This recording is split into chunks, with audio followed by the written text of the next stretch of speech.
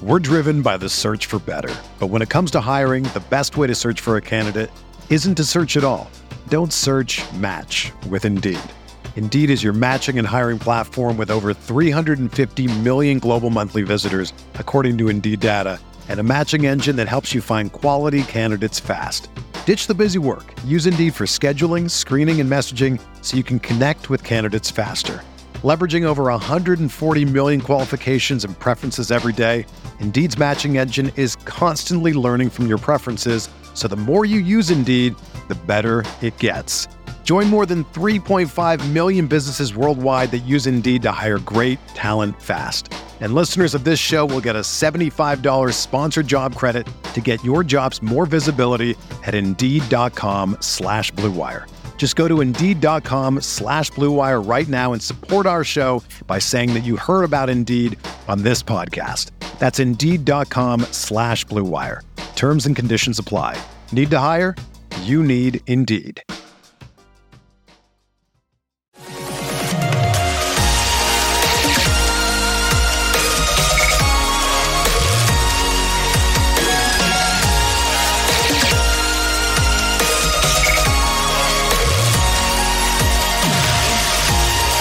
Away we go, episode 393 of the Al Galdi podcast. It is Tuesday, September 6th, 2022. It is the day after a Labor Day 2022 that featured the pride of Hyattsville, Maryland, Frances Tiafoe, pulling off quite the stunner at the U.S. Open. You know, I don't talk much tennis on the podcast, but we certainly can make an exception of what Tiafoe did on Monday, defeating the great Rafael Nadal in 4 sets to advance to the U.S. Open quarterfinals. That would be the number 22 seeded Frances Tiafoe beating the number 2 seeded Rafael Nadal. Tiafoe is 24, youngest man from the United States to advance to the quarters of the U.S. Open since Andy Roddick in 2006. And Tiafoe ousted a guy in Nadal who isn't just an all-time great, but who also has been like a destroyer of U.S. players. Rafa in majors had been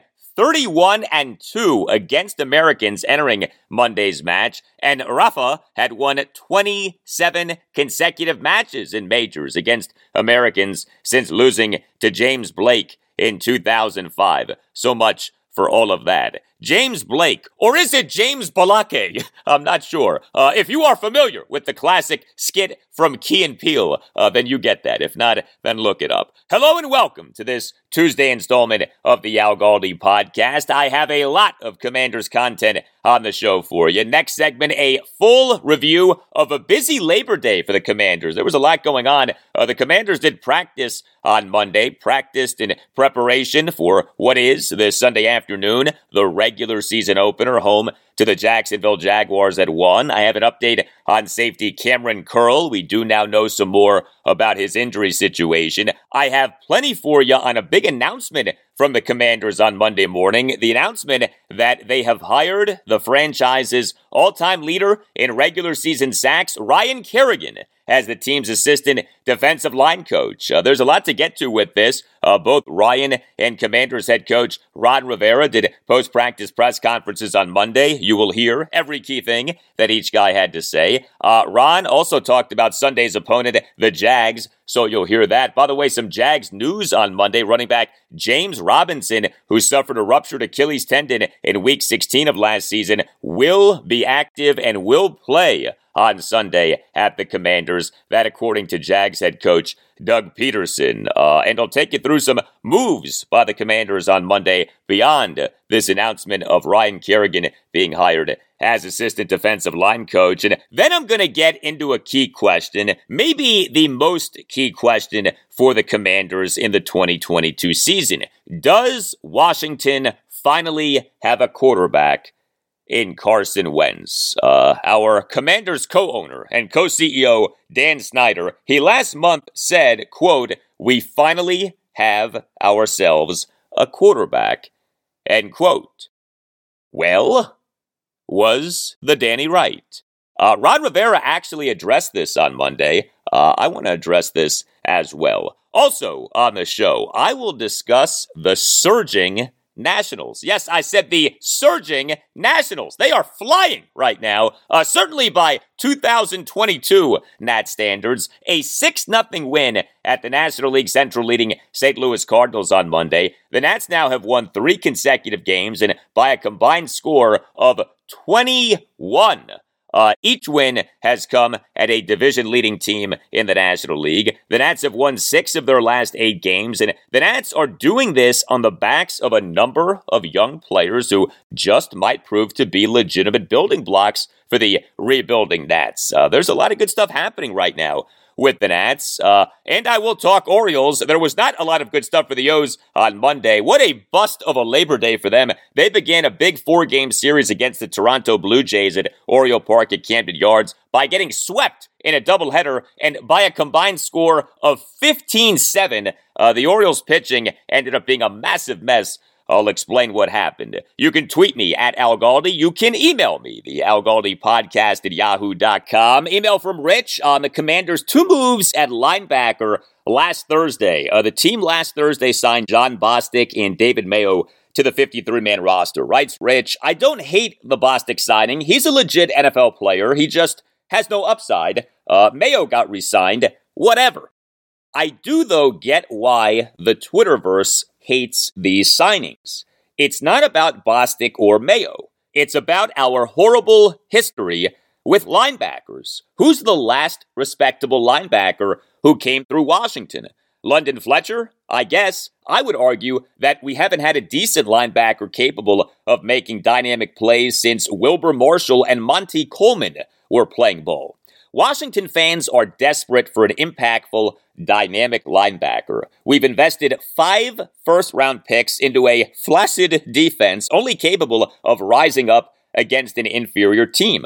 Washington fans have every right to be upset. 5 first-round picks, 2 former linebackers as coaches, and still a bottom half of the league defense that's defenseless against tight ends and horribly inadequate on third downs. It's not Mayo or Bostic who are the problem. We want to see impactful, game-changing, elite talent with a coherent, intelligent scheme. Our defense is overdrafted, underperforming, and quite frankly, embarrassing. This is why the Bostic and Mayo signings are so poorly received. I don't mean to be overly negative. Arrington and Arakpo were brief flashes who fulfilled their potential.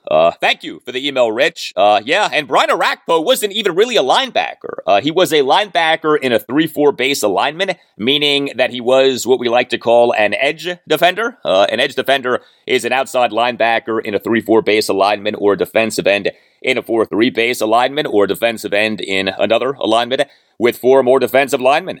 Rich makes a lot of good points. I mean, London Fletcher was the last really good linebacker for Washington. The position doesn't mean what it used to mean, so not having had a really good linebacker since London isn't what has doomed Washington defenses. But like Rich says, this really isn't about linebacker. This is about the team not having been consistently good on defense for years. I mean, here's the truth. Not since the days of Greg Williams running the Redskins defense has the team been anything close to being consistently good on defense, and even that comes with a caveat. Greg Williams officially was the Redskins assistant head coach in charge of defense for 4 seasons, 2004 through 2007. He technically was not the Redskins defensive coordinator. Greg Blasch was the Skins defensive coordinator for those seasons, but those were Greg Williams' defenses. The Skins in 3 of Williams' 4 seasons with the team had very good defenses, 2004, 2005, and 2007. The Skins for the 2004 regular season ranked number 4 in the NFL in total defense per Football Outsiders DVOA metric. The Skins for the 2005 regular season ranked number 4 in the NFL in total defense per DVOA. And the Skins for the 2007 regular season ranked number 7 in the NFL in total defense per DVOA. So 3 times in 4 years, the Skins were top 7 in the NFL in total defense per DVOA. That's excellent. But the Skins' 2006 defense was atrocious. The Skins for the 2006 regular season finished dead last in the NFL in total defense per DVOA and set an NFL record for fewest takeaways in a 16-game regular season. 12. Yes, 12 takeaways the entire season. So even Washington's best run of defense in decades featured a season in which the defense was terrible. And once you get beyond the Greg Williams years, you do really have to go back to the Redskins' glory years of the 1980s and early 1990s with the great Richie Pettibone as defensive coordinator for the last great run of defense for Washington. A tweet from Chris Nace of Polson and Nace on the Commanders hiring Ryan Kerrigan as assistant defensive line coach. Writes Chris, I am generally pretty tough on the organization, but the fact that a high-character guy like Kerrigan wants to be around the team on a regular basis seems to be a good sign about the culture Rivera is cultivating. Thank you for the tweet, Chris. Yeah, what I also like about Ron Rivera hiring Ryan Kerrigan as assistant defensive line coach is that it shows that there are no hard feelings from how Ryan's last season with Washington went or from how his departure from the team went down. Much more on that coming up. But speaking of high character, that is what Polson and Nace represents in addition to high achievement. If your health or the health of someone who you care about has been adversely affected by the negligence of someone else, know that the law firm of Polson and Nace is there for you. Polson and Nace will fight for you. If you have a case, contact Polson and Nace. Polson and Nace is a Washington, D.C.-based family law firm that handles medical malpractice, personal injury, birth injury, legal malpractice, and consumer protection cases, offering aggressive advocacy for victims in Washington, D.C. and West Virginia. Call 202-902-7611, and when you call, make sure that you tell Polson and Nace that Al Galdi sent you. Polson and Nace treats its clients with respect and dignity and wants what is best for the firm's clients. Polson and Nace will treat you, your family, and your situation with the care and expertise that you deserve. And Polson and Nace is excellent at what it does. Polson and Nace has recovered millions of dollars for the sick and injured. Heck, just last month, Polson and Nace won a case for which the United States government must pay nearly $1.8 million. This to a former American University field hockey player because of a military doctor's failure to diagnose and treat the student for a 2011 concussion that left her with permanent symptoms. You may have read about this. Polson and Nace took on the U.S. government and won. If you have a case, contact Polson and Nace. If you feel that you've been wronged, if you think that you've been wronged but aren't sure, call Polson and Nace and schedule a no-obligation appointment. Call 202-902-7611. That's 202-902-7611. And when you call, tell Polson and Nace that Al Galdi sent you. You can also visit PolsonandNace.com. That's PolsonandNace.com. And don't forget to tell Polson and Nace that Al Galdi sent you. Polson and Nace. When tragedy happens, let the family of Polson and Nace take care of your family.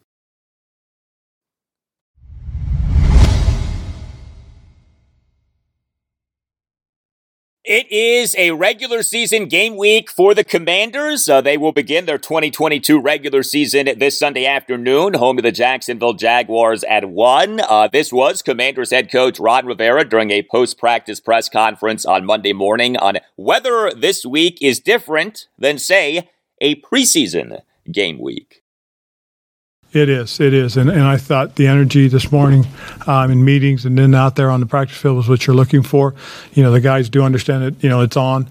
As you go through every week in training camp, it's a little bit different. It's like I always tell players, I always tell coaches, they always say, wow, this guy looks great. The first couple of weeks before you play a game. And then all of a sudden you play a game and say, wow, I expected him to play better. Well, the truth is there's consequences now. Consequences changes everybody's mindset, their outlook. It changes the way they approach the game. It changes the way they play, their technique, their styles. Why? Because there's consequences. When there's no consequences, it's easy to try and jump and out. It's easy to break downhill. But now all of a sudden you add a little something to it. Now there's a little hesitancy in those guys that aren't quite as confident. And that's kind of what you look for, at least I do when I'm watching players early on in camp. Those first 2 weeks, they mean something, but they don't mean, you found somebody. You got to get them out there on the field and see how they react. And it's even different when you go from the preseason to the regular season. You know what I'm saying? I mean, it really is. It's a huge step. It's a huge move, and players will approach it differently. They will look at it a little different. Yep, big week in a big season for Ron Rivera and the Commanders. So the Commanders did practice on Monday morning. No official injury report. We won't get that until Wednesday. Safety Cameron Curl, he on Monday morning was on a side field as opposed to participating in practice. He, in a conversation with reporters after practice, did confirm that he's dealing with a thumb injury for which he underwent surgery. His status for Sunday is not known. Curl, during last Wednesday's practice, was seen with his right arm in a sling. We on Friday had multiple reports that he was dealing with a thumb injury, and we on Monday got confirmation of that from Curl himself. He said that he suffered the injury in the Commanders' second preseason game, that 24-14 loss at the Kansas City Chiefs on August 20th. This, of course, is not good, that the Commanders' best safety, at least as far as we know, Cam Curl, may not play in Week 1 due to a thumb injury. The good news, though, is that the injury isn't to, say, his shoulder or elbow. I mean, when I first saw that his right arm was in a sling, I immediately thought that we could be looking at a shoulder injury or an elbow injury or a broken forearm or something really bad. A thumb injury doesn't sound so bad, but it did require surgery, and it may be that he will not play on Sunday. Meantime, we had several announcements from the Commanders on Monday morning, principal among them that the team has hired Ryan Kerrigan as its assistant defensive line coach. Said Ron Rivera in a statement, quote, "Ryan Kerrigan is one of the most accomplished players in this franchise's history. Following his retirement, we had a great talk about his goals for life after playing. Ryan had an interest in coaching, and we were able to allow him to shadow our coaching staff this summer. He is an extremely hard worker with tremendous knowledge of the defensive line position group. I look forward to watching him develop as a coach and assist Coach Scanina in the defensive line room." End quote. Ryan Kerrigan becoming the Commanders' assistant defensive line coach happens off Ron Rivera on August 9th, having fired Commanders defensive line coach Sam Mills III and promoted assistant defensive line coach Jeff Scanina to defensive line coach. It was on July 29th that Ryan Kerrigan announced that he was retiring as a player and that he signed a ceremonial contract so that he could retire as a Washington player.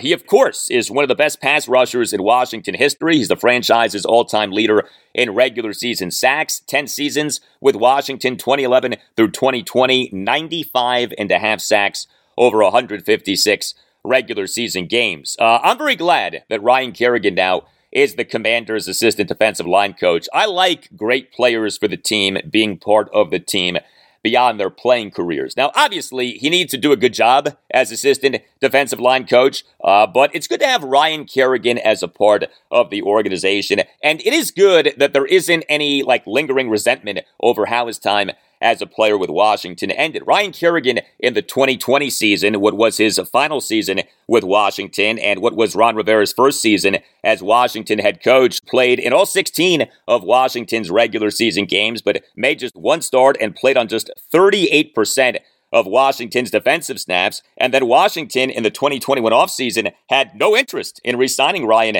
as an unrestricted free agent. He admitted that he was told by Washington at the start of free agency in the 2021 offseason that the team was not going to try to re-sign him. And so Ryan Kerrigan in May 2021 did what, right? Signed a one-year contract with the dreaded Philadelphia Eagles. But everything now certainly seems to be cool between Ryan Kerrigan and Ron Rivera. This was Ron on Monday morning on how Ryan, as Commanders' assistant defensive line coach, can help the team's edge defenders, given that Kerrigan himself was an edge defender. Well, I think the practical experience. You know, the one thing about Ryan is that, you know, from the time I got her and watched him in 2020, just how much of a true pro he is, a veteran pro, a guy that does things the right way, takes care of himself the right way. I think that'll be very important to our young guys to learn from his example and his experience. And I tell this a lot of times to guys that are former players that are coaching. Doesn't make you a better coach, just makes you a guy with experience and that they can relate to. And, you know, that in itself is special. So, you know, I think he'll use that and that'll help him in terms of, you know, his growth and development as a coach, but also his, gaining the players' respect. Yeah, and something that Ron Rivera already had made clear was how much Commanders defensive players respect Ryan Kerrigan, especially edge defenders like Chase Young and Montez Sweat. Ryan, of course, played with both Chase and Montez, in addition to having played with other edge defenders on the Commanders, James Smith-Williams, Casey Toohill, and of course, in addition to having played with interior defensive linemen Jonathan Allen and Daron Payne. So this is a unique situation, right? A coach coaching players with whom the coach recently played. Ron Rivera on Monday morning on how Ryan having played with Chase and Montez can be beneficial to Ryan and to Chase and Montez. Well, I think if you understand, what are your players' strengths and weaknesses, that'll be a focus. It'll be working on refining those strengths and improving those weaknesses. I think that's a huge benefit for a coach, especially somebody that can be technically sound at that position and really truly understand it. I mean, like I've said before, the toughest position on this team is linebacker because of the three guys that have all played it. We sit there and you can really help a guy refine what he does and how he does it, based on your practical experience, and that's what you're going to see with Ryan. Him being able to work with Montez and Chase, I think that's going to be huge. And then helping Casey and James Smith and F.A., for those guys, that's be great.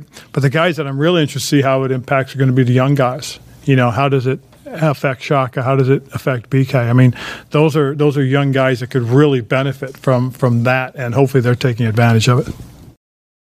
Now, something that I do wonder about is this. What if Ryan Kerrigan has to get on one of his players, has to chew out one of his players, has to go off on one of his players? A, Ryan played with a good number of the Commanders' current defensive linemen. B, Ryan is known for being a very nice, mild-mannered guy. Does Ryan have it in him to go off on a Commanders' defensive lineman if need be, to whatever extent you as an NFL assistant coach need to go off on your players?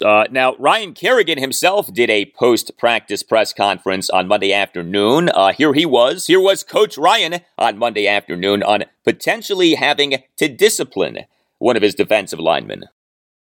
I mean, they're all hard workers and they all, do what they're asked to do. So I don't anticipate having to do that. But, I think, from my vantage point, having played with these guys a couple of years ago and now, working with them as a coach, I think it's an awesome situation for me personally, because it's like I really want these guys to succeed. I wanted them to succeed when I played with them as a teammate, and now even more so as a coach. I want them to succeed, and I'm hopeful that I can impact them in a positive way and help them find success, and ultimately then our team find success.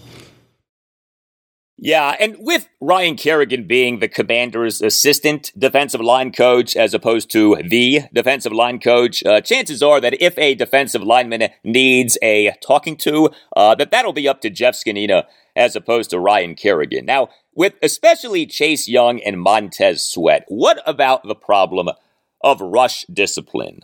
This was such an issue for Chase and Montez last season, also has been a problem for others. How are Commanders' edge defenders doing in the department of rush discipline? It was Ron Rivera who last season highlighted this issue. Here was Ron Rivera on Monday morning on where we're at with the Commanders' edge defender issue of rush discipline.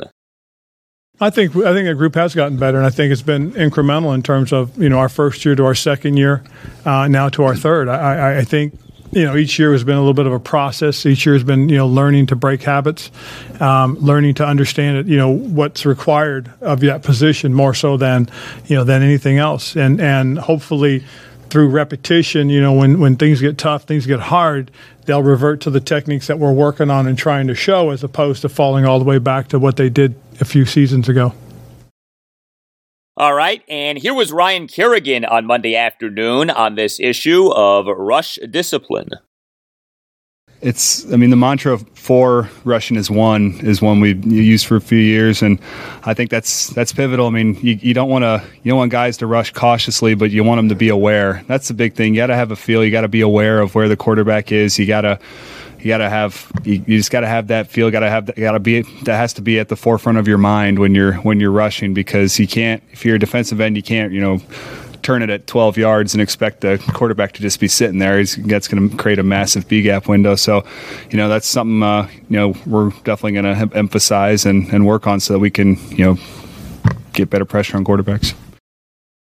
Yeah, that rush discipline was such a problem for Washington last season. It really was maddening, right? I mean, there is zero excuse for rush discipline being a problem in the 2022 season. These edge defenders need to have their act together in that regard, especially the two big boys, Chase Young and Montez Sweat, the guys who clearly were viewed as major rush discipline culprits by Ron Rivera last season. Now, obviously, Chase will miss at least the Commanders' first 4 regular season games due to being on the reserve physically unable to perform list in his recovery from a torn right ACL, but you get the idea. Chase and Montez need to have good seasons. With Chase, it's a little more complicated because he's coming off a torn right ACL. I understand that, but what you don't want with either guy is something like this issue of rush discipline, again, being an issue this coming season.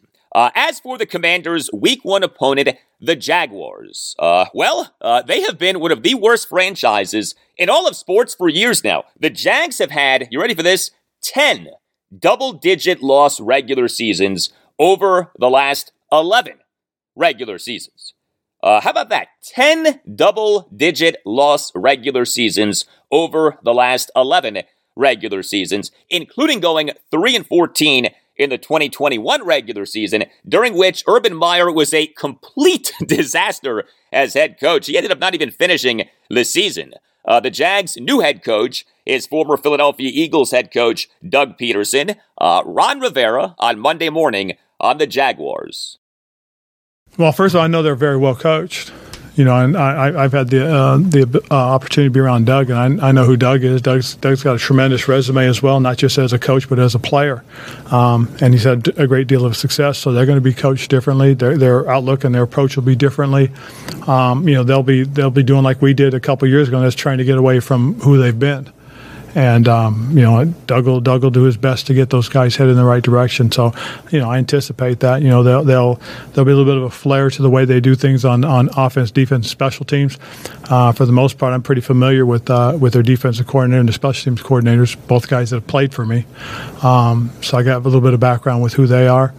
And it'll be interesting to watch. It really will. I mean, I'm excited about this week just because as I said, knowing who Doug is, I think this is going to be a much better team than people give them credit for. Yeah, so the Jags defensive coordinator is Mike Caldwell. He was a linebacker for the Eagles from 1998 through 2001. Ron Rivera was the Eagles linebackers coach from 1999 through 2003. The Jags' special teams coordinator is Heath Farwell. He was the assistant special teams coach for the Carolina Panthers for the 2018 season, during which, of course, Ron was the Panthers head coach. Doug Peterson was the Eagles head coach from 2016 through 2020. He, for the entirety of that tenure, had, yes, current Commanders quarterback Carson Wentz as an Eagles quarterback. Ron Rivera on Monday morning on whether there is intel on Doug Peterson that the Commanders can get from Carson Wentz. Yeah. I mean, that's exactly what you're going to get. For us, the insights that Carson can give us or has already given us, is huge. And so, we'll take that to heart, but we'll take it for what it's worth. I mean, it's more about what they've got planned for us than what they've done. Yeah, now keep this in mind, too. The Jags can get Commanders intel from Brandon Sheriff. The Jags in March signed right guard Brandon Sheriff as an unrestricted free agent, off him having spent his entire 7-season career with Washington. Brandon Sheriff,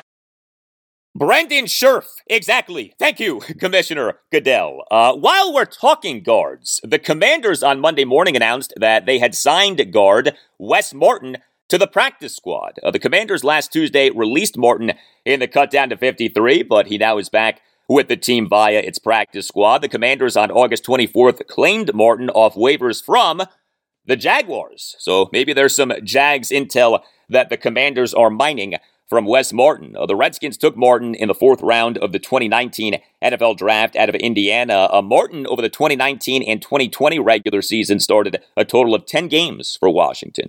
Also, we on Monday morning got word that the Commanders have released center Keith Ismail with an injury settlement. The Commanders on August 30th, in their cut down to 53, placed Ismail on the reserve injured list. Washington took Ismail in the 7th round of the 2020 draft out of San Diego State. Ismail in the 2021 regular season was Washington's 4th string center, but as you likely recall, he ended up starting quite a bit for Washington. He ended up starting 5 of the team's final 6 games due to injuries/absences for Chase Roulier, Tyler Larson, and Wes Schweitzer, as is usually the case with players who are placed on injured reserve and then released via injury settlements. I do think that it's very possible that Ismail will be back with the Commanders at some point. Well, something that is coming back is the real estate market. What's going on in the Washington, D.C. area real estate market right now is that it is a great time to buy. Yes, now.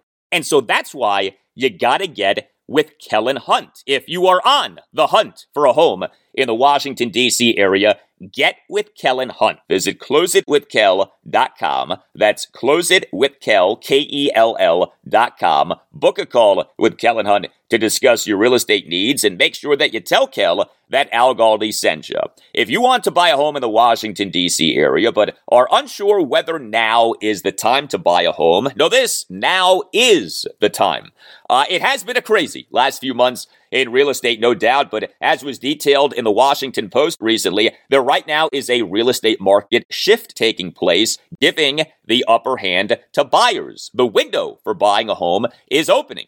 Buyers have faced crazy competition for homes over the last few years, oftentimes losing out on homes. Well, the rising mortgage rates mean that the market now is not as competitive and inventory is starting to rise. Houses are also sitting longer, and we are starting to see price reductions, all good signs for buyers. Now is the time to capitalize on this. Visit closeitwithkel.com. That's closeitwithkel.com. Book a call with Kellen Hunt to discuss your real estate needs and make sure that you tell Kell that Al Galdi sent you.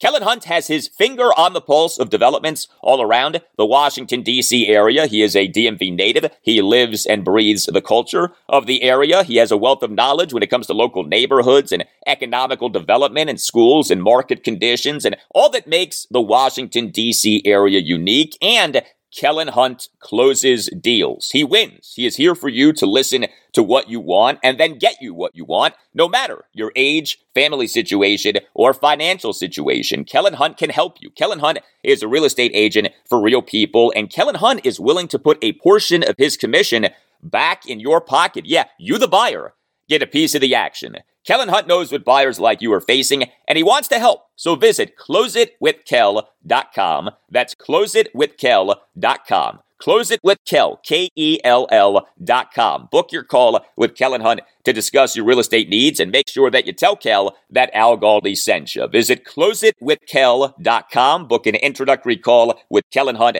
at closeitwithkel.com. If you are trying to buy a home in the Washington, D.C. area, you will do well by going with Kell. Visit closeitwithkel.com and tell Kell that Al Galdi sent you.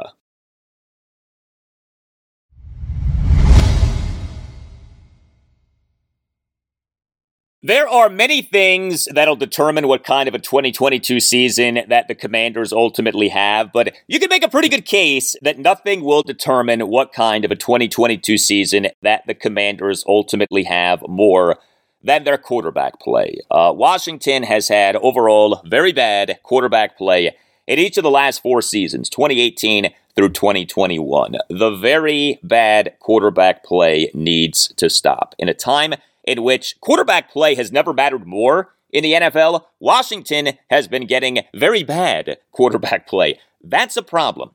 Washington head coach Ron Rivera, of course, went into the 2021 offseason telling anyone who would listen that the team was all in on getting a franchise quarterback. The Commanders tried and failed to trade for Russell Wilson, who was dealt from the Seattle Seahawks to the Denver Broncos. It's still not exactly clear how hard Washington went after other specific quarterbacks, but we do know what the Commanders ultimately did. They made a trade with the Indianapolis Colts for Carson Wentz, for whom the Commanders will be, wait for it, his third team in 3 seasons. Have you ever heard that before? Yeah, the Commanders are Carson Wentz's third team in 3 seasons. How many times have you heard that over the last 6 months? Carson Wentz, the Commanders, third team in 3 seasons. We get it. I have spent a lot of time on this podcast over the last 6 months discussing and dissecting Carson Wentz. As I have said, I do now feel better about the trade as compared to how I felt when the trade happened in March. As I have said, the more that I have dug into Carson Wentz, the more that I have liked. The narrative that Carson Wentz is a bad quarterback is lazy and not true. There actually are quite a few things to like about Carson as a quarterback and to like about what Carson has done as a quarterback. But you're being naive if you completely ignore that the Commanders are, wait for it, his third team in 3 seasons. And while Carson Wentz isn't some trash quarterback, he also isn't a great quarterback. And what you want for your NFL team at quarterback, right, is greatness. That playoff game that we saw this past January between the Kansas City Chiefs and the Buffalo Bills is what the NFL now is at quarterback. The Chiefs' 42-36 overtime win over the Bills in the divisional round on Sunday night, January 23rd, 2022, was one of the best quarterback games in NFL history. And the game concluded maybe the single best weekend in NFL postseason history, as the divisional round of the NFL playoffs for last season was the first postseason round in NFL history in which 4 games each featured a game-winning score on the final play. But in that Chiefs-Bills classic, you had Chiefs quarterback Patrick Mahomes going 33 of 44 for 378 yards, 3 touchdowns, and no interceptions. He was sacked just twice. He had 7 carries for 69 yards and a touchdown. You had Bills quarterback Josh Allen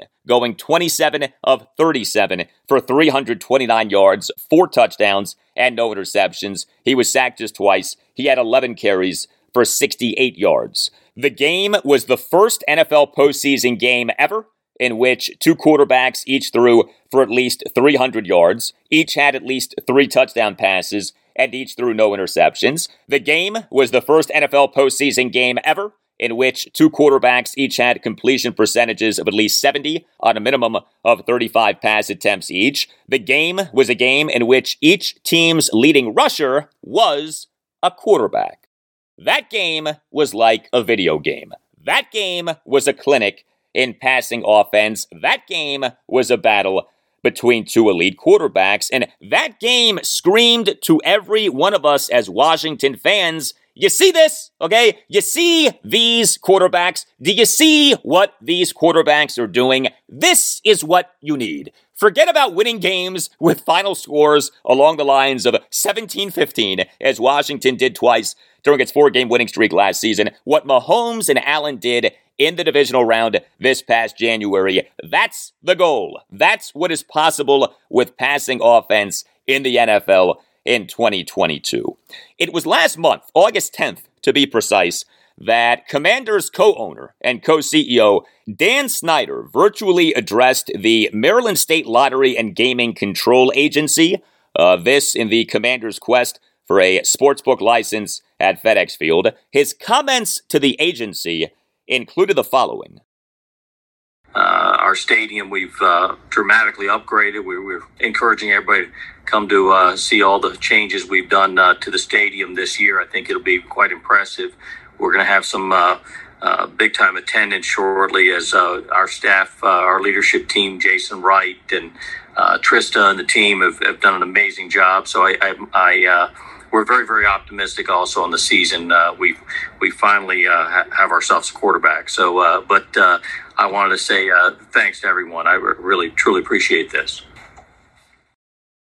All right, so the 3 things that stood out from what Dan Snyder had to say there. A, Dan said that the team has, quote, dramatically upgraded, end quote, FedEx Field. B, Dan said that the team is, quote, going to have some big-time attendance shortly, end quote. C, Dan said, quote, we finally have ourselves a quarterback, end quote. I could spend like an hour talking about A and B, but we'll leave those items alone for now. But how about item C? Dan Snyder, quote, we finally have ourselves a quarterback, end quote. I mean, I found that pretty funny because if you are any of Washington's recent quarterbacks, how do you feel about the owner of the team saying, quote, we finally have ourselves a quarterback, end quote? Like, how do you think that Taylor Heineke felt about Dan Snyder saying that? Or Alex Smith felt about Dan Snyder saying that? Probably not great. Anyway, Ron Rivera, during his post-practice press conference on Monday morning, was asked about those comments from Dan Snyder. Do the Commanders in Carson Wentz now have a quarterback? Well, I think we have a quarterback. I do. I think we have a guy that can help us. I mean, not to say we didn't have some quality quarterbacks. Again, you know, we did some pretty good things when we had Alex Smith playing for us. You know, I thought that was a great job by him. And again, I thought last year Taylor did the things that he needed to do to help us. But I think we have a guy that we can now, you know, establish and rally around and build off of, which is what we tried to do in the offseason as far as making sure we had a, you know, stout offensive line to protect him and the playmakers. And again, I'll always refer to that because I think that's what you have to do. And now in our circumstances, in our situation, I think we have a guy that, you know, we can establish and build around. So, first of all, good for Ron Rivera for quickly praising Alex Smith and Taylor Heineke. I mean, say what you want about those guys, but they battled hard for Washington. They did some good things for Washington. In Taylor's case, he may still do more good things for Washington. We'll see. What Ron said in that cut, though, quote, I think we have a guy that, you know, we can establish and build around, end quote. Do the Commanders have that in Carson Wentz? Well, maybe. And boy, do I hope so. But there's no way that you can be certain of that. And if you had to bet money on this issue, you would bet on Carson ultimately not being the Commanders' franchise quarterback for years to come, for a lot of different reasons. But that doesn't mean that Carson as a Commanders quarterback can't work out. Personally, my realistic hope for Carson Wentz with the Commanders is that he is a solid, if not good, QB1 for however long it takes for the Commanders to get someone who's better, okay? Like, to me, that's the right way to be looking at this. That Carson is solid, if not good, and then as soon as you find someone better, you move on to that someone better. And, you know, maybe this means that Carson Wentz is only the Commanders' starting quarterback for one season. Maybe this means that Carson is the Commanders' starting quarterback for multiple seasons. But let's make this clear. The goal for an NFL team at the starting quarterback position, especially in 2022, should not just be to have someone who is solid or even good. The goal for an NFL team at the starting quarterback position in today's NFL should be to have someone who is great, who is elite. And no doubt, those guys are not easy to find or get, but the goal here is Chiefs-Bills from this past January. Like, if you ever find yourself being swayed into thinking that solid or decent or good at quarterback is good enough, just remind yourself of Chiefs-Bills this past January. That's the NFL in 2022. That should be the goal for an NFL team at quarterback, and that should be the goal for an NFL team with its passing offense. I want to take you back to last Wednesday afternoon, a joint press conference that was done by Ron Rivera and Commanders general manager Martin Mayhew. This was Martin on the Commanders in their quest for a franchise quarterback, ultimately trading for Carson Wentz. Well, I can tell you, we really kind of looked under every rock in that situation and evaluated every possibility of a guy who even might move. So we did our due diligence, and Carson was the guy that we had consensus on. We all felt great about him, and we're excited that we have him.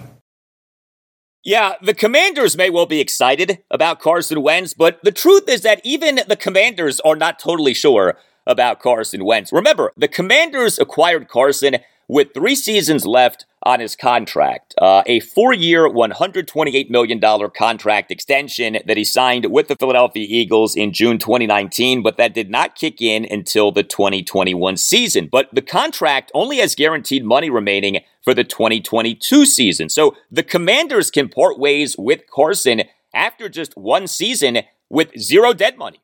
What the Commanders have with Carson Wentz essentially is a team option for each season after the 2022 season. That's really good for the Commanders. But the fact that they did not renegotiate his contract in order to lessen his salary cap number of $28.29 million for the 2022 season says a lot, because doing so would have almost certainly meant needing to guarantee him more money, and the Commanders pretty clearly did not want to do that, and I don't blame them. Let's see how the 2022 season goes and then decide on some things. If Carson Wentz is good for the Commanders, and that's a big if, but if he is, they do have him under team control for 3 seasons at very reasonable salary cap numbers. The Commanders acquired Carson Wentz with the following remaining salary cap hits. 2022, $28.29 million. 2023, $26.18 million. 2024, $27.24 million. So note, the 2022 season salary cap hit for Carson Wentz is actually the highest of the remaining 3 salary cap hits in Carson Wentz's contract. And all 3 of those hits are very manageable salary cap numbers for a, say, top 15-ish NFL quarterback, given how much quarterback money and the salary cap are rising. This was Martin Mayhew last Wednesday afternoon on a way in which he has seen the effect of having Carson Wentz. I think stability. You look at the last 2 seasons. Playing 8 quarterbacks over 2 seasons. He has stabilized that position for us, and we're excited about what he brings to the table in terms of his physical talent, and also what he brings to the table as a person, as a leader. Yeah, we shall see if Carson Wentz truly does end up providing stability for the Commanders at the quarterback position. Boy, would that be nice, but boy, could that cut from Martin Mayhew prove to not look so good in a few months. Carson Wentz came to the Commanders with major questions surrounding him regarding his leadership and coachability in particular. He, since being acquired by the Commanders, has said all of the right things in his answers to the many, and I mean many, questions regarding his leadership and coachability and flaws and bad games and, wait for it, the Commanders being his 3rd team in 3 seasons. My hope with Carson, and what I do think is quite possible, is that the Commanders are getting an awakened Carson Wentz. A Carson Wentz who realizes that this opportunity with the Commanders may be his last true shot at being an NFL team's true QB1. And so he's all in, and he's focused, and he's motivated, and he's righting whatever wrongs he has been guilty of in the past. Ron Rivera last Wednesday afternoon on whether the maturation of Carson Wentz has an impact on the play of Carson Wentz. I think it does, because when you watch him, the way he's handled the situation and circumstances, he seems to handle everything with air of confidence, but grace. He doesn't fight it. He doesn't snap back at it. He just, whatever it is, And but he's very confident in his abilities. It's one of the neat things I've liked watching, and especially in practice. I know you guys don't get to see a lot of the stuff we're seeing now, but you see him do some things. You see him make some throws. You see some of the decisions he makes, and you only make those if you're, in my opinion, if you're confident in what you're doing.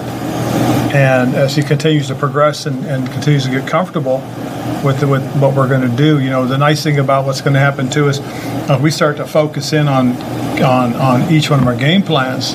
Now the scope becomes narrowed in terms of what we're going to do offensively, and now these will be things that he'll practice repeatedly. There'll be a lot of repetition. It won't be like all of a sudden we're going to pull a play off that you worked on 3 days ago or 4 days ago and throw it out and, hey, you go out and do it. This will be stuff that we'll go through repetition, and hopefully he'll refine it as his teammates will, and we'll start to see that sharpness start to really come into focus. Yeah, so with that sharpness and with Carson Wentz's overall play, here was Ron Rivera on Monday morning on if there are things other than film that Ron will use to evaluate Carson. Yeah, you'll use analytics as well. You look at the numbers, you look at those types of things. You'll have to, as you evaluate him, not just on the film, but okay, who's he playing against? Who are we playing against? Are we giving him an opportunity to succeed? That's one thing I always believe in. I always tell it to you guys, before we do anything, we got to look and make sure we're putting the players in position to succeed. And are we using his skill set to our advantage. I mean, we know he can throw the ball. He's got a good arm. He throws it deep. He throws the deep outs. He throws the deep crossers very well. So we've got to make sure that every opportunity to give him succeed, we're doing that for him. So you heard Ron mention analytics. You know that we love that on this podcast. Also mentioned level of opposition. Also mentioned whether the Commanders are using Carson Wentz in the best possible way. All of those things matter a lot. Ron Rivera on Monday morning on the biggest thing that the Commanders offense will have to work through early in the 2022 regular season. Well, the biggest thing to have to grow through is, again, you're going to have 5 playmakers on the field at a time, but there's only one ball. And so it's really going to be about what is your role? What is your responsibility? Because what will happen is Scott will introduce the offensive game plan. And each guy should know exactly what his role is and how he fits into that game plan. And as you go into the game, now it's about, okay, which matchups are winning? Okay, those are the matchups we got to exploit. You know what I'm saying? So that first drive is going to be real important for us. And hopefully, we go 8, 9, 10 plays in that first drive. So we get a pretty good sense about that. And then based off of that, that's how you'll call your game. Why? Because you'll see, oh, wow, this is a matchup we're winning. We got to continue to exploit it. We got to go at that. Or, you know what, we're struggling over here, but over here it's pretty. Let's go back to this side. So that's what you'll look for at the beginning of the games. Well, that's kind of what you'll look for as you go through the first 3, 4, 5 games is, okay, who's winning, who's, and why. Okay, so in the next game you're going to go, okay, he was winning last time. They may pay a little bit more attention to him. So you go in that first series, oh, you know what, they're not doubling him up. We can go ahead and continue over here. Or they're going to double this guy up, and we anticipated it. These will be the calls that we'll use. You know what I'm saying? So, again, as we go through it, you're just trying to find out who's establishing themselves. And then you're going to look for consistency of play. And then you'll look at situational football. How are we doing in situational football? Are we doing the right things, based on down and distance, based on field position, in the red zone, what's happening, short yardage situations, third down situations. So those first 3, 4, 5 games, you will be able to gauge where you are and obviously what you've got to improve on and what you've got to continue to be good at. It is important for the Commanders from both a football standpoint and a business standpoint, given the rebrand, to get off to a good start in the 2022 regular season. And it sure would be nice for the Commanders to beat the Jacksonville Jaguars at FedEx Field in Week 1. Washington has won a Week 1 game just twice over the last 8 seasons. Jay Gruden, as Redskins head coach, went just 1-5 in Week 1 games. 2 of the losses, by the way, were to Carson Wentz and the Eagles, 2017 and 2019. Ron Rivera, as Washington head coach, is 1-1 in Week 1 games, and that win was over, yes, Carson Wentz and the Eagles. September 13th, 2020, Washington overcame a 17-0 second quarter deficit in a 27-17 win over the Eagles at FedEx Field. Washington, against the Carson Wentz quarterback Eagles, totaled 8 sacks, including 2 sack strips, 14 quarterback hits, 3 takeaways, and 10 tackles for loss, and held the Eagles to 5 of 14 on third downs and a mere 265 total net yards of offense. That game started a nightmare of a 2020 season for Carson Wentz. By the way, off that last cut that I just played for you, Ron Rivera then got asked a follow-up question,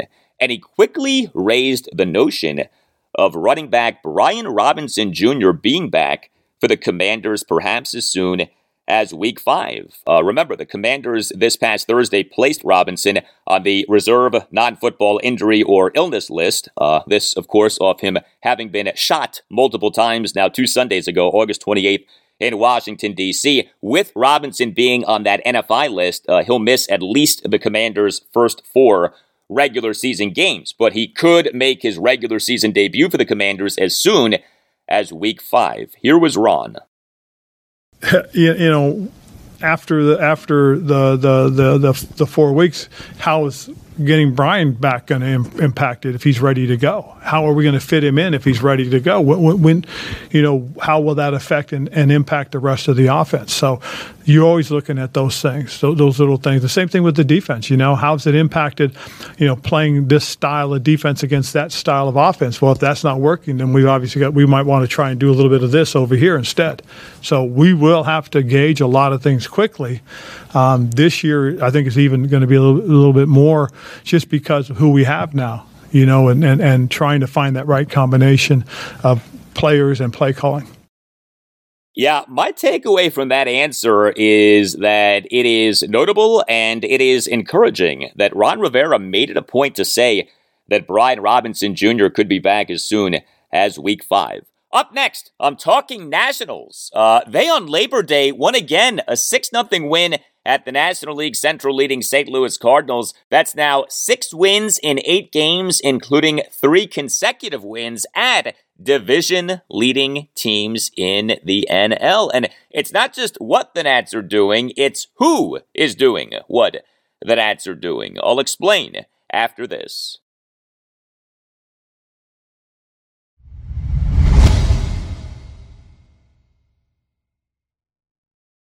Well, where would we be without coffee? It is one of life's great pleasures, isn't it? I drink coffee, and I'm a big fan of Trade Coffee, which has a terrific offer for listeners of the Al Galdi podcast. Trade Coffee is a coffee subscription service unlike anything that you've tried before. That's because Trade Coffee partners with top independent roasters to freshly roast and send the best coffee in the country directly to where you live and on your preferred schedule. Trade Coffee's experts do all of the work. They taste test hundreds of coffees from across the U.S. every month to curate over 450 exceptional coffees that make the cut. The coffee that I get from Trade Coffee is really good, and the Trade Coffee team actually worked with me to create my own custom collection. Trust me, I'm no coffee expert, but thanks to Trade Coffee, I have like a super collection of coffee. I have a dream team of coffee. And one of the best things about Trade Coffee is that it has whatever it is that you want. You can shop Trade Coffee's most popular coffees by roast or flavor profile, or you can do what I did, take the Trade Coffee quiz. Just takes a few minutes and you get expertly matched with coffees that you'll love. If you want to support small businesses and brew the best cup of coffee that you've ever made at home, it's time to try Trade Coffee. So here's what you do. Go to drinktrade.com/Al Galdi for $30 off your first order, plus free shipping. Get hooked up with great coffee at a great price, all while supporting small businesses. Visit drinktrade.com/Al Galdi for $30 off, plus free shipping. That's drinktrade.com/Al Galdi. We're driven by the search for better. But when it comes to hiring, the best way to search for a candidate isn't to search at all. Don't search, match with Indeed. Indeed is your matching and hiring platform with over 350 million global monthly visitors, according to Indeed data, and a matching engine that helps you find quality candidates fast. Ditch the busy work. Use Indeed for scheduling, screening, and messaging so you can connect with candidates faster. Leveraging over 140 million qualifications and preferences every day, Indeed's matching engine is constantly learning from your preferences, so the more you use Indeed, the better it gets. Join more than 3.5 million businesses worldwide that use Indeed to hire great talent fast. And listeners of this show will get a $75 sponsored job credit to get your jobs more visibility at Indeed.com/Blue Wire. Just go to Indeed.com/Blue Wire right now and support our show by saying that you heard about Indeed on this podcast. That's Indeed.com/Blue Wire. Terms and conditions apply. Need to hire? You need Indeed. Whether you're a world-class athlete or a podcaster like me, we all understand the importance of mental and physical well-being and proper recovery for top-notch performance. That's why I'm excited that Unified Healing is sponsoring podcasts on the Blue Wire Network. Unified Healing is a new and super innovative global network of wellness centers powered by Energy Enhancement System, or EE System. If you haven't heard of the EE System yet, then you'll want to listen up. This technology promotes wellness, deep relaxation, purification, and rejuvenation. Wherever you are across the globe, access to a center is easy and affordable. Interested in experiencing the EE system technology for yourself? Go to unifiedhealing.com/bluewire to learn more and find a center near you. That's unified, UNIFYD healing.com/bluewire. No material or testimonials on the Unified Healing website are intended to be viewed as medical advice or a substitute for professional medical advice, diagnosis, or treatment. Always seek the advice of your physician or other qualified healthcare provider with any questions you may have regarding a medical condition or treatment and before undertaking a new healthcare regimen, including EE system.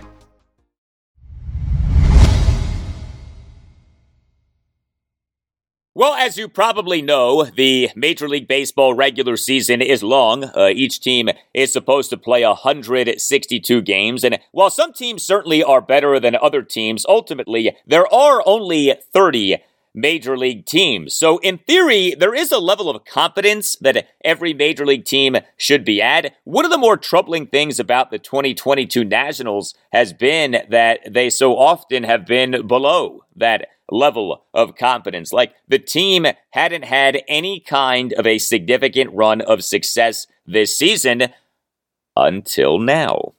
The Nats now have won 6 of their last 8 games, and each of the last 3 wins has come on the road against a division-leading team in the National League. The Nats, Friday through Sunday, won 2 of 3 games at the National League East leading New York Mets, and the Nats on Monday won at the National League Central leading St. Louis Cardinals 6-0 in Game 1 of a 4-game series. How was your Labor Day weekend? Because the Nats on their Labor Day weekend won 3 of 4 games at 2 division-leading teams in the National League. I'm proud of the boys. Yes, thank you, Davey Martinez, the manager, the skipper. He should be proud of the boys these days. The Nats, for the 2022 regular season, do still have the worst record in the majors. 48-87 is the mark, but the Nats no longer have the worst run differential in the majors. The Nats' run differential now is at minus 200. That is the second worst run differential in the majors. The Pittsburgh Pirates have a run differential of minus 209. What makes what the Nats are doing right now particularly encouraging is who exactly is leading the way of the improved play. The Nats are getting some very meaningful contributions from young players, i.e. potential building blocks, and Monday's 6-0 win at the Cardinals was a good example of this. C.J. Abrams, is he now starting to come around as a batter? The Nats acquired Abrams via trade with the San Diego Padres as part of the 6-player package for right fielder Juan Soto and first baseman Josh Bell on August 2nd. The Nats on August 15th recalled Abrams from AAA Rochester. He has been impressive defensively as the Nats' #1 shortstop, but he has struggled offensively. But we have been seeing signs of him coming around, and he on Monday had a terrific game. Abrams, as the Nats starting shortstop and #9 batter, 4 for 5 with a triple and 3 singles. Abrams, in a Nats 1-run third, had a leadoff triple to center field past a diving Tyler O'Neill. Abrams, in a Nats 4-run sixth, had a 1-out infield single on a tapper toward third base. Abrams, in the top of the 7th, had a 2-out single on a 1-2 pitch. Abrams, in the top of the 9th, had a 1-out opposite field single to left field. And also with Abrams, we have this. In the top of the 4th, he lined out sharply to Cardinals right fielder Lars Nootbaar for the 3rd out, but the ball had an exit velocity of 107 miles per hour. That was a very well-struck ball that just ended up going to a Cardinals player. The Padres took Abrams with the #6 pick in the 2019 MLB draft out of a high school in Georgia. This is a very well-regarded guy. Baseball America on August 8th ranked Abrams as the #11 prospect in baseball. Baseball America entering the 2022 season cited Abrams as being the best hitter in all of minor league baseball and having the best speed in all of minor league baseball. This guy could be a franchise shortstop for the Nats, and we are perhaps beginning to see the hitting come around. Davey Martinez during his post-game session with reporters on Monday night on C.J. Abrams, and you'll hear multiple follow-up exchanges. We've talked a lot about him staying behind the baseball and really not trying to do too much. And I talked to him about just hitting hard ground balls, and he's done well. He's staying on top of the baseball a lot better. I mean, he sees the ball well. He doesn't necessarily chase when he gets back on time, and he's doing really well with that right now. He hasn't struck out in the last 3 games. Have you noticed anything noticeable in that 3-game stretch from him? Yeah, he's letting the ball get deeper because he's allowing himself to get on top of the baseball, so he can wait a little longer. So it's been, like I said, he loves the fact that we're trying to teach him the right way, and he embraces it. And like I said, I love talking to him. I love having him around. He's up very upbeat, as you can see. Our those guys on the field between him, Louis and Vargas. Those guys have a lot of fun out there. Does that come with just reps up here, trusting your hands, like knowing you can do it? Is that kind of what allows a guy to let the ball travel a bit more? Absolutely. I mean, he's getting a chance to play every day. We talked to him. I said, for me, I don't care what you do. You're going to play every day until I feel like you need a day off. And I said, we're going to work on some different things with you. Offensively, defensively, base running. He's very in tune to what to do on the bases. But like I said, it's every day. It's a teaching moment every day with him, and it's been awesome. Yes, it has been. This Nats infield now with C.J. Abrams at shortstop and Luis Garcia at second base and Ildemaro Vargas at third base. So much better than what we had been seeing with various other configurations of the Nats infield this season. Keibert Ruiz, he on Monday had a second consecutive big game. Ruiz was the Nats starting catcher and number 5 batter. He went 2 for 3 with a solo homer, a single, and 2 walks. Ruiz in the top of the second drew a leadoff 4-pitch walk. Ruiz in the top of the 4th had a leadoff single to center field. Ruiz in the top of the 6th drew a 2-out 6-pitch walk. And Ruiz in the Nats 1-run 8th smashed a 2-out solo homer to right field for a 6-0 Nats lead. This was off what Ruiz did on Sunday afternoon, the 7-1 win at the Mets. He in that game as a Nats starting catcher and number 5 batter went 3 for 5 with a 2-run single and 2 other singles. And he did this off having talked his way into the lineup as Davey Martinez had been planning on giving Ruiz the day off. Lane Thomas, boy, is he locked in right now. The Lane train is rolling. He on Monday as the Nats starting center fielder and number 1 batter, 1 for 3 with an RBI double, a bases loaded walk, another walk, and a hit by pitch. Thomas in a Nats 1-run 3rd and opposite field, RBI ground rule double to right field on an 0-2 pitch for a 1-0 Nats lead. Thomas in the top of the 5th drew a leadoff hit by pitch. Thomas in the Nats 4-run 6th, a 1-out bases loaded 10-pitch walk for a 2-0 Nats lead, despite having been down in the count at 1.12. That was a great piece of hitting, really a great example of plate discipline by Lane Thomas to go from down 1-2 to working a 10-pitch RBI walk. Thomas in the top of the 7th drew a 2-out 4-pitch walk. Davey Martinez during his post-game session with reporters on Lane Thomas. No, I mean, he's, like I said, we talked earlier today about, just him just making things happen early.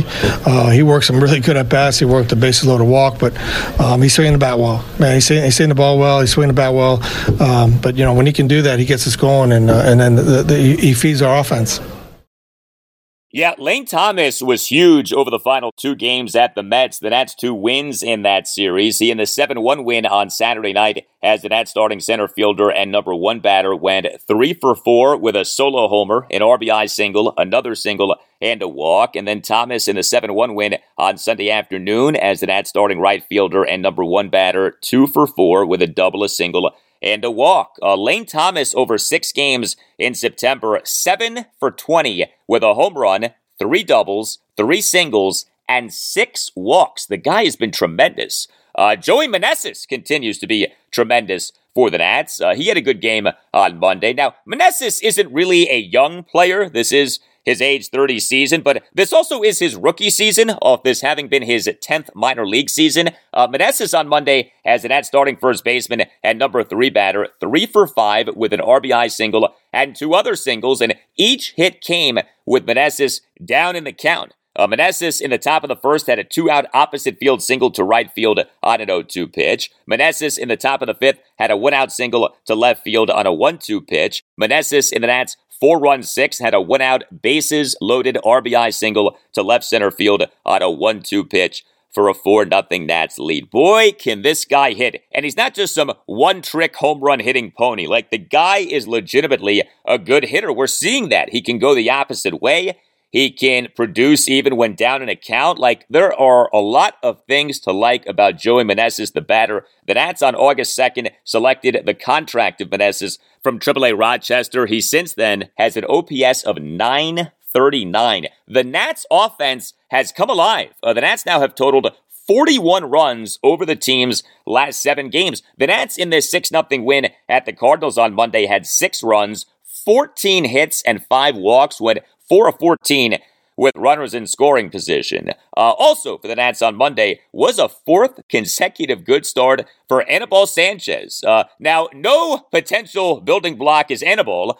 This is his age 38 season, but he has been a lot better lately. Anibal on Monday tossed 5 scoreless innings. He gave up just 2 hits, both of which were singles. He issued 2 walks. He recorded 3 strikeouts. He threw 81 pitches, 52 strikes versus 29 balls. He retired 14 of the final 15 batters he faced. Now, Anibal got off to a bit of a shaky start. He tossed a scoreless bottom of the first, yes, but he did that despite giving up a 1-out single and then issuing back-to-back 1-out walks. But then he essentially cruised for the rest of his outing. The Nats this past March signed Anibal Sanchez to a minor league contract. He made the Nats regular season opening rotation, but he then got hurt. The Nats on April 10th placed Anibal on the 10-day injured list with a cervical neck impingement. The Nats on May 3rd transferred him to the 60-day IL. It wasn't until July 14th that the Nats reinstated Anibal Sanchez from the 60-day IL. He now in the 2022 regular season has made 10 major league starts. He over the first 6 starts had an ERA of 7.20, but he over these last 4 starts has been so much better. This started with a 3-1 win at the San Diego Padres on August 18th. Anibal Sanchez in that game, 1 run in 5 innings. Then we had a 3-1 win at the Seattle Mariners on August 24th. Anibal in that game, 4 1/3 scoreless innings. Then we had a 5-1 win over the American League worst Oakland A's at Nationals Park last Wednesday night. Anibal in that game, 1 run in 7 innings. And now we have what he did on Monday in this 6-0 win at the Cardinals, 5 shutout innings. And you think about that, Anibal Sanchez at the Cardinals pitching well. Not the first time that we've had that, right? Shades of 2019 NLCS Game 1, right? Anibal Sanchez in the Nats, a 2-0 win at the Cardinals in NLCS Game 1 on October 11th, 2019. Flirted with a no-hitter, ultimately tossed 7 2/3 scoreless innings in that oh-so-wonderful October that gave us the Nats winning the World Series. Also for the Nats on Monday, good stuff from the bullpen. Hunter Harvey, a perfect bottom of the 6th. And Mason Thompson, 3 scoreless innings for the save. This was surprising that Mason Thompson was allowed to stay in the game for this long, but he did a really nice job. He tossed a perfect bottom of the 7th, tossed a scoreless bottom of the 8th, and tossed a perfect bottom of the 9th. Game 2 at the Cardinals Tuesday night at 7:45. Paulo Espino will be the Nats starting pitcher.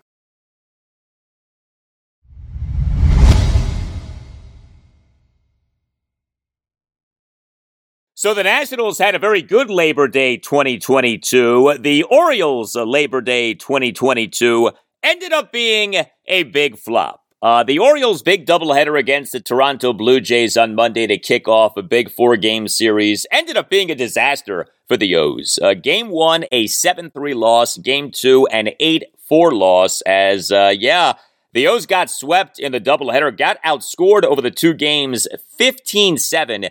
The O's in the 2022 regular season now are 71-64, and just like that, now are 4.5 games behind the Blue Jays for the American League's 3rd wildcard spot. Not a good Labor Day for the O's, but there was a lot that went into what happened on Monday. So Jordan Lyles was supposed to be the Orioles starting pitcher for Game 1 of the doubleheader, but he woke up feeling ill. His start got pushed back to Game 2 of the doubleheader, but he still wasn't well enough to pitch, and so he ended up not pitching at all. And the O's ended up allowing 15 runs in a doubleheader sweep. Mike Baumann was the Orioles starting pitcher in Game 1. The O's on Monday added Baumann as their 29th man for the doubleheader. Baumann in the 7-3 loss in Game 1 of the doubleheader. 3 runs in 5 innings. He was okay. He gave up 8 hits, a double, and 7 singles. He only had 2 strikeouts. He did, though, issue no walks, and he did throw a lot of strikes as he over 78 pitches threw 54 strikes versus 24 balls. And then the O's found out that Jordan Lyles could not start Game 2, and so reliever and former starter Keegan Aiken started Game 2. He was charged with 2 runs in 2 into 3rd innings, but the 2 runs charged to Aiken came on a 2-out, 3-run homer by Bo Bichette off reliever Nick Vespi in a 3-run Blue Jays 3rd. And then we had the return of Bruce Zimmerman to the majors. The O's on Monday afternoon between Games 1 and 2 of the doubleheader recalled pitcher Bruce Zimmerman from AAA Norfolk, and he in that 8-4 loss in Game 2 pitched in relief, and he got shelled.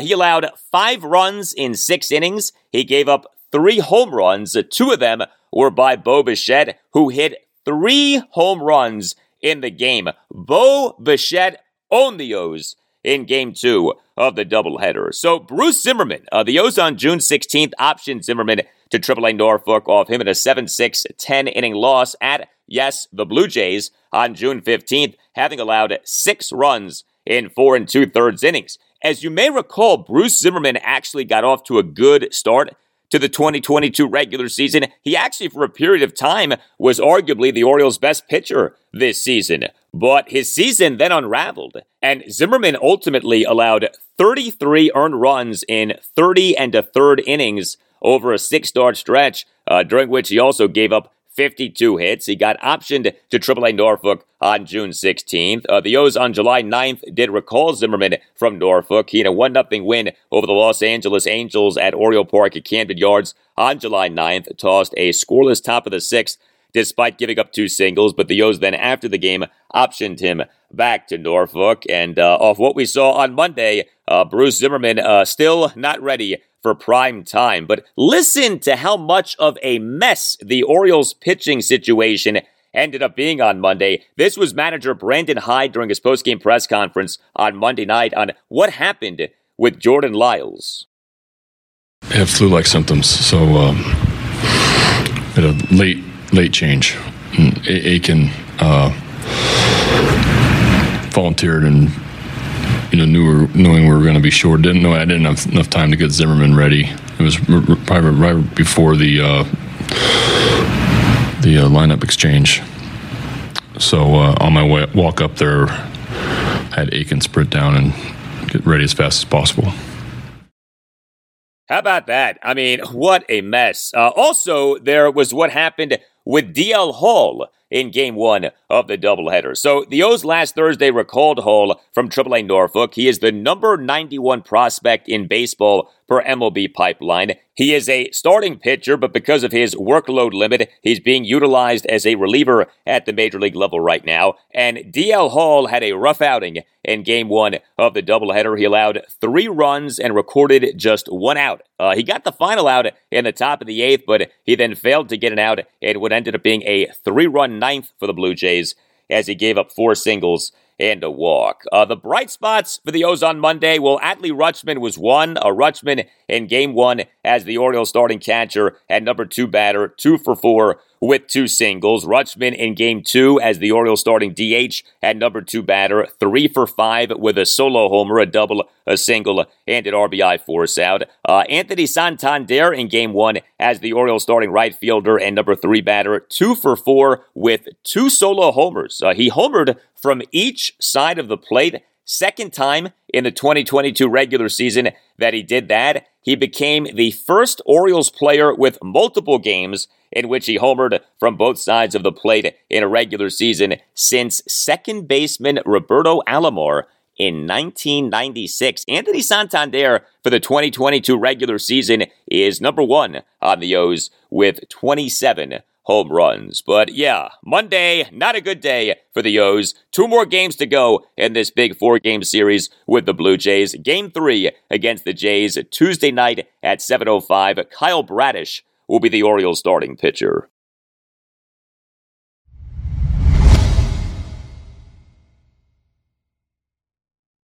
And that will do it for you and me for now. Keep the feedback coming. You can tweet me at Al Galdi. You can email me, the Al Galdi podcast at yahoo.com. Wednesday's show, episode 394. We'll have a lot on the Commanders, perhaps a special guest, depending on what news that we have on Tuesday. Also on Wednesday's show, we'll talk Nationals and Orioles, and that's on Tuesday night at 7:45. We'll begin Game 2 of a 4-game series at the National League Central leading St. Louis Cardinals. The O's on Tuesday night at 7:05 will begin Game 3 of a 4-game series against the Toronto Blue Jays at Oriole Park at Camden Yards. Have a great rest of your Tuesday, and I'll talk to you on Wednesday. Our stadium, we've dramatically upgraded. We're encouraging everybody to come to see all the changes we've done to the stadium this year. I think it'll be quite impressive. We're going to have some big-time attendance shortly as our staff, our leadership team, Jason Wright and Trista and the team have done an amazing job. So we're very, very optimistic also on the season. We finally have ourselves a quarterback. So, but I wanted to say thanks to everyone. I really, truly appreciate this. This is the story of the one. As head of maintenance at a concert hall, he knows the show must always go on. That's why he works behind the scenes, ensuring every light is working, the HVAC is humming, and his facility shines. With Grainger's supplies and solutions for every challenge he faces, plus 24/7 customer support, his venue never misses a beat. Call quickgrainger.com or just stop by. Grainger, for the ones who get it done.